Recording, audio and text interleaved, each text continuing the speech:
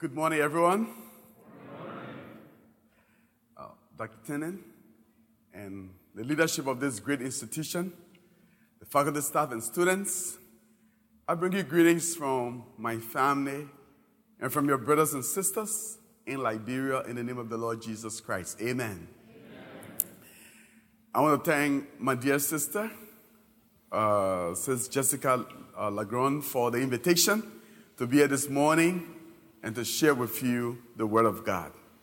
It is actually a deep honor for me, and I appreciate that very highly. I also want to greet Dr. Lowe, Dr. Tomney, and others from the BISOM program who were in leadership when I was here, who helped to provide me some training, and today I'm able to provide some services back home in Africa. Praise the Lord. Proverbs 25:25 says, like cold water to a weary soul is good news from a distant land. And so I see myself here this morning as one who has brought good news to the Asbury family. And I pray that you receive that good news in Jesus' name. Let's pray. Father, we worship you in the beauty of your holiness. What a mighty God you are. Heaven ever adore you, Lord. Angels bow before you. Father, you are the Ancient of Days. You are the Lord of Lords. You are the Lord in Africa, the Lord here in America. You are the Lord everywhere. Oh, Father, we pray for this moment as we look into your word, oh God, that you will speak to each of us. Lord, I don't know my sisters and brothers sitting under the sound of my voice. I do not know their situations. But Lord, your word is true. And your word is able to apply insight to all of us so that whatever it is, oh Lord, when your word goes forth, it accomplishes its purpose. So bless this moment and bless us in Jesus' name. Amen. I would like to speak to you this morning on one of the Christian disciplines that we all seek to pursue for healthy Christian living that has to do with prayer. And I want to divide my presentation in three parts. The first part I'll share briefly about my own life. And then secondly, we'll look into the scripture and see what God has to say to us. And then finally, I will conclude with the power of prayer in the life of the church in Africa, where I am right now providing some services. I stand before you this morning as a testimony. God has been very gracious to me, and for me to be here this morning is an answer to prayer. I come from a very huge polygamous background. I am one of 47 children. That would be mind-boggling for you because you have just 2 children or maybe 1 and something like that. And sometimes some people choose to just love their dogs. But in Africa, the story is different. My father was a village chief. He married so many women, and my mother was one of 5 women along with other concubines. My mother went to live with this village chief when she was just about 8 years old. And so when she turned 13 to 15, he converted her into one of his wives. And my mother gave birth to 11 of us, and 9 survived to adulthood. So here we are in a village just living and facing an uncertain future. No clothing, no education, no nothing. And so we're there in the village and we were just there. But by the grace of God, one day one of my half-brothers who have gone to the city to look for a job and probably find some education came back. And when he saw me about to go, he just said, hey, you get up, let's go. And he took me and carried me and gave me to some family to serve, in the hope that I would get some education. And I was there doing terrible jobs.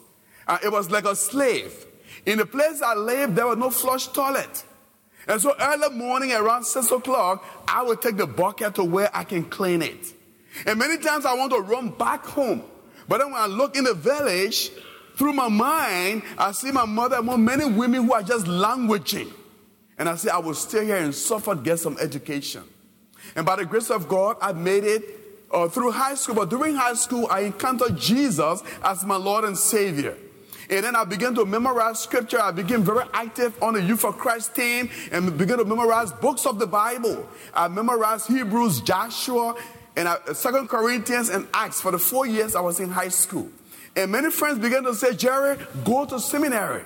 But that's the last thing I wanted to do because in Africa there is no economic security for one who becomes a pastor. But I was thinking about my mother, how I could rescue her from the village. And so I began to look for any means to go to school. And I went to the university and learned and studied. And just about the time I was graduating, then I decided I wanted to marry to Ruth. And we began to make plans around 1988. And I started teaching already in a high school. Wedding set for April 14, 1990. And then I went on, and I started working, and I was sent to Germany for a few months. I got some money. While coming, I purchased Ruth's wedding bag and the shoes, and we were set. I went to the village, I got my mother, I thought my word has come. And just about the time we were planning, the Civil War broke out. It was like a dream that has died. And things went so bad, I don't have the time to tell you, but I'm just letting you know that I'm here because of the power of prayer. On the 16th of August, 1990, when everything was gone, no food, we were barely living on grass. I tried to escape to the port because I learned that there was some food around the port. And what I did, I wore 6 briefs, a jeans trouser and a track trouser, and I doubled my shirt. In the crowd walking, the government troop that was fighting the rebels just took me off the line and said I was a rebel. I said, I'm not a rebel, and people knew me. No one could speak for me. I stood there before that guy, and the general gave me to another guy to kill me. The guy had an AK-47 thrust in my chest. And I'm standing there. He said, take off your clothes. As I took down the 2 trousers, he said, 1, 2. And I took down the 6th brief. He kept counting on for him. He counted 8 trousers. But just 6 briefs and 2 trousers. He was intoxicated, a gun in my chest. All that was left for him to do was to let go the trickle. And I'm sitting there and just praying in my heart. A Christian young man who dreamed for marriage seemed to die. And then here you are about to be executed for no reason. I stood there praying and praying and praying. He said, take off your clothes. I took them off. And I began to say the Lord's Prayer in my heart in the 23rd Psalm. As I did that, suddenly the breeze began to blow, and he looked in the direction of the general that asked him to kill me. The general's back was turned, and he was doing harm to other people. And then when he turned there, suddenly a plastic bag just blew right into our direction.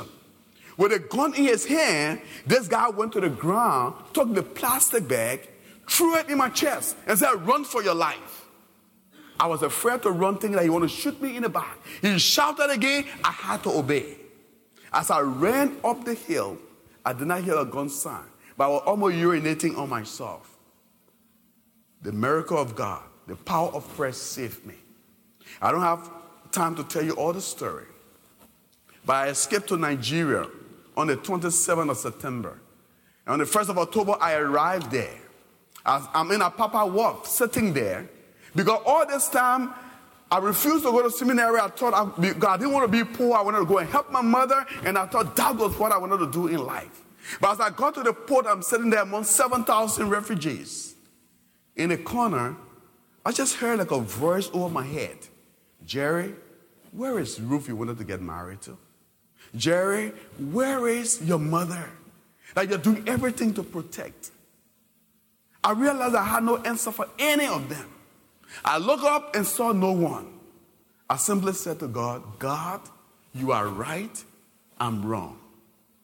And it was like I was being born again for the second time. I turned my life and told the Lord, do with me what you want. God took me from there to the refugee camp. I started sharing my faith with other people. God opened the door for me to go to seminary. Well, to cut the story short, I'm in seminary. I've told everybody I was planning to get married to one lady called Ruth, and I've escaped the war. I don't know whether she's alive. And we kept praying and all of that. But then I was in seminary. Now, in my second, going to my 3rd year, one evening, I'm in my room studying. Somebody from the registrar office knocked at the door. When the person came in, the person gave me a telegram. When I read it, I don't remember all it said, But I remember this. There's a lady called Ruth Chia in Lagos looking for one Jerry cooler. My body began to shiver. That Ruth was alive, she did not die, and now she's in Lagos. I was preparing for a homiletic test. My mind went blind. I went to do the test the following morning. I failed the test. I could not remember everything because nothing I could remember because my whole body was consumed. My whole mind was consumed by the fact that Ruth is alive. I ran to the provost and said, remember the lady I told you about? I just got this telegram. He said, but I'm going to Lagos on the weekend. We can go. I met Ruth on March 29, and we started planning our wedding that very night when I met her. And on the 11th of July, we got married. Steady, came back to Liberia. God spared my mother's life. And so the dream that died by the power of prayer was restored.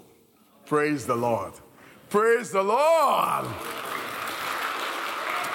Now, when you have had such an experience, I don't know about you. I refuse to take life for granted. I refuse to take any moment that God gives me for granted. Your story might be different from mine, but I want you to know as you sit here, do not take life for granted. You have the opportunity to invest your life for eternity. I pray that God will help you do so in Jesus' name. Amen.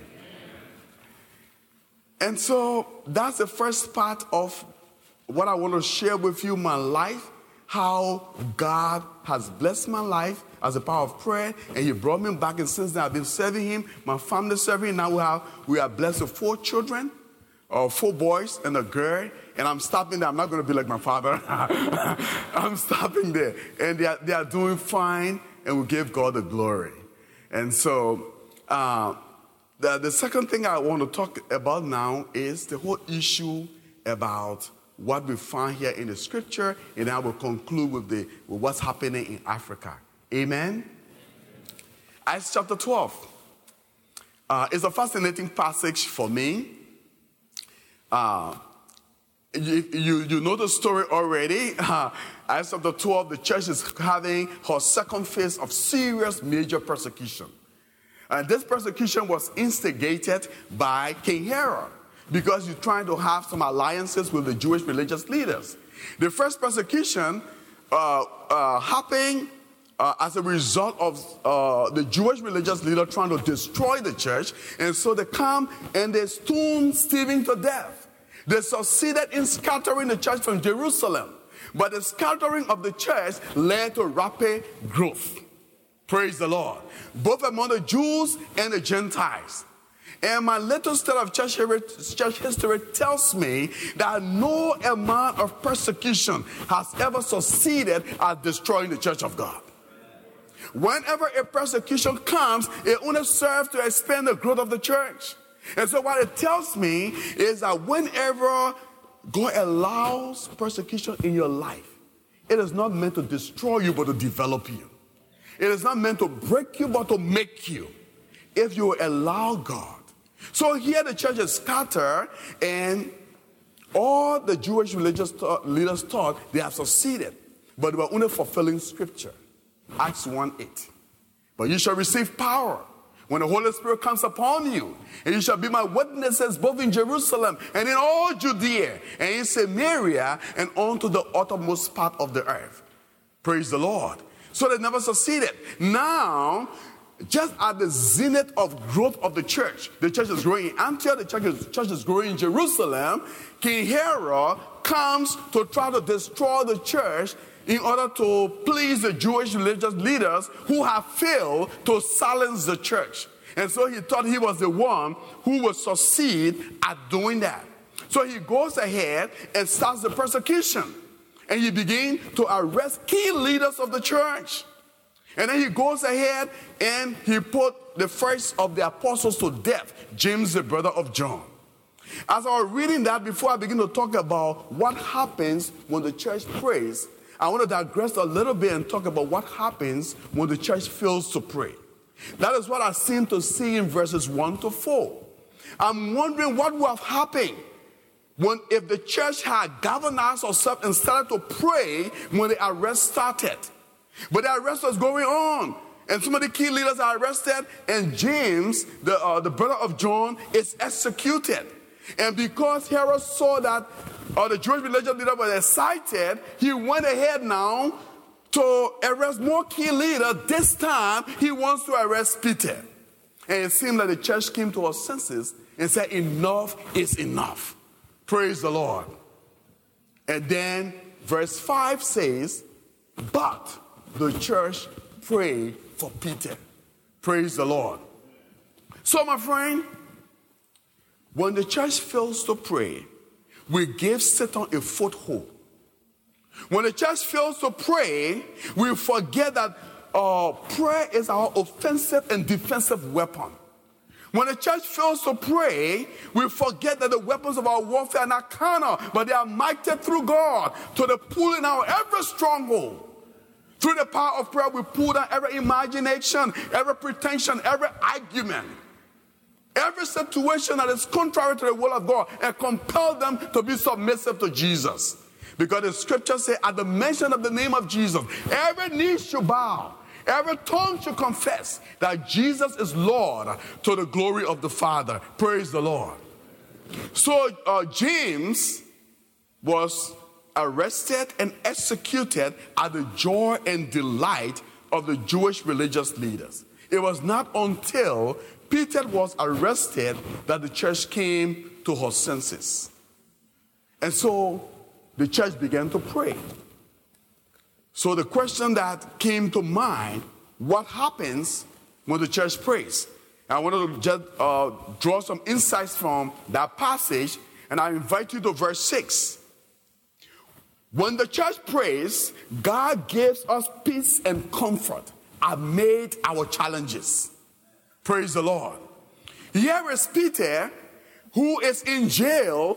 The chains are on him. The chains are also tied onto some other soldiers. But what do you see Peter doing? He is lying down and comfortably sleeping. The best kind of rest is sleep.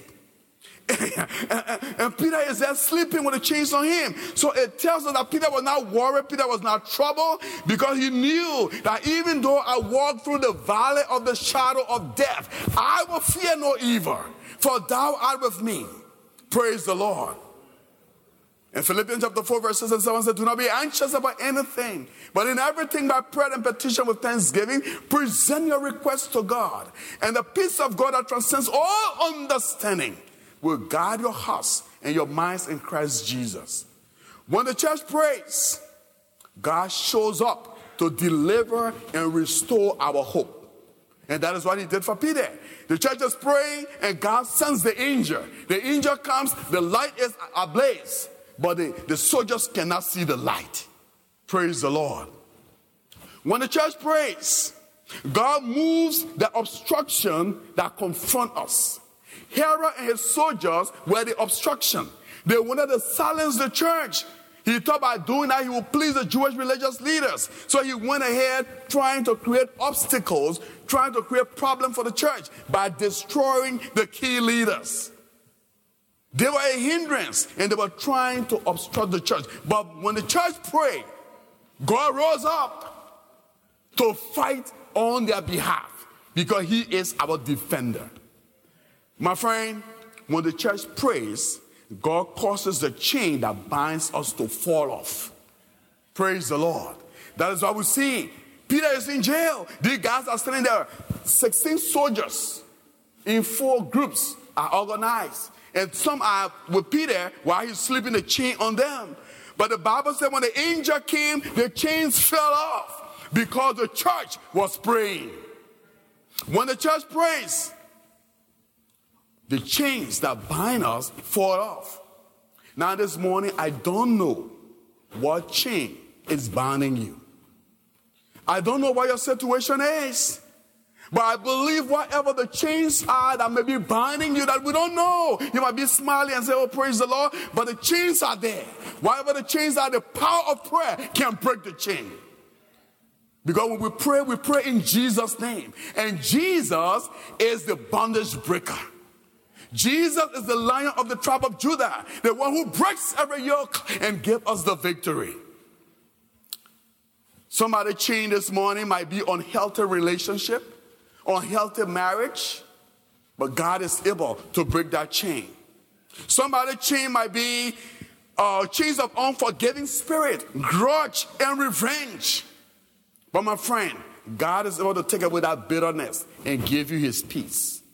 Someone's chain might be fear of uncertainty or fear of the uncertain future. My friend, if you are such a person this morning, the Bible says, I know the plans I have for you, says the Lord. Plans to prosper you and not to harm you. Plans to give you a hope and a future. Isaiah 41:10 say, fear not, for I am with you. Do not be dismayed, for I am your God. I will strengthen you and help you. I will uphold you by my righteous right hand. When the church prays, God blinds the eyes of our enemies and enables us to move on freely so that they don't harm us. When the church prays, God opens the iron gates that serve as obstacles before us. Praise the Lord. When the church prays, God pronounces judgment on our enemies. So even though Peter was to be executed, but the 16 soldiers or even more were executed in his place. My friend, that is the power of prayer. And that's the power of prayer that we are witnessing in Africa amidst the challenges that confronts us. In Africa, there is a high degree of illiteracy. There is disease. There is poverty. All kinds of challenges. But in the midst of those challenges, the church is growing because of the power of prayer and the spirit of evangelization. And so we thank you for praying for Africa. We thank you for praying for us. But this is the power of prayer that we are experiencing. Now, as I conclude my message, I don't know how many of you are following the struggle that's going on in the United Methodist Church. Okay? But just a few months ago, we were in St. Louis to have a general conference. But prior to that, millions of dollars that were being sent to Africa for us to grow the church was lavished on campaign. And people politicized in the church because folks wanted us to abandon the truth of the gospel of Jesus Christ. But we in Africa refused to do this. So while all the campaign was going on, we were simply fasting and praying. And let me just tell you this. When we moved to St. Louis, several of our pastors and churches went indoors, locked the door behind them, and they were on the floor praying and fasting. And what were they fasting about? That we remain faithful to the scripture that were handed down to us by the missionaries, handed to our forefathers and foremothers by the missionaries. And then now, our parents are handing it to us. Praying that we remain faithful to the scripture and we're content for the faith. And my friend, and when we got there was a whole lot of political maneuvering going on. And all the church in Africa was doing was praying and leaving the result of God. So on that faithful day, on the 26th of February, when we gathered there to cast the battle, in spite of all the politics, when we cast the battle, the result came that we want to remain faithful to the scripture. Regarding our sexual ethics, regarding marriage, regarding ordination of self-avowed homosexuals, we want to remain faithful to the scripture. Because all scripture is given by inspiration of God. And it's profitable for doctrine, for reproof, for correction, for instruction in righteousness. So that the man or woman of God might be thoroughly equipped by the word. May God bless you in Jesus' name. Amen.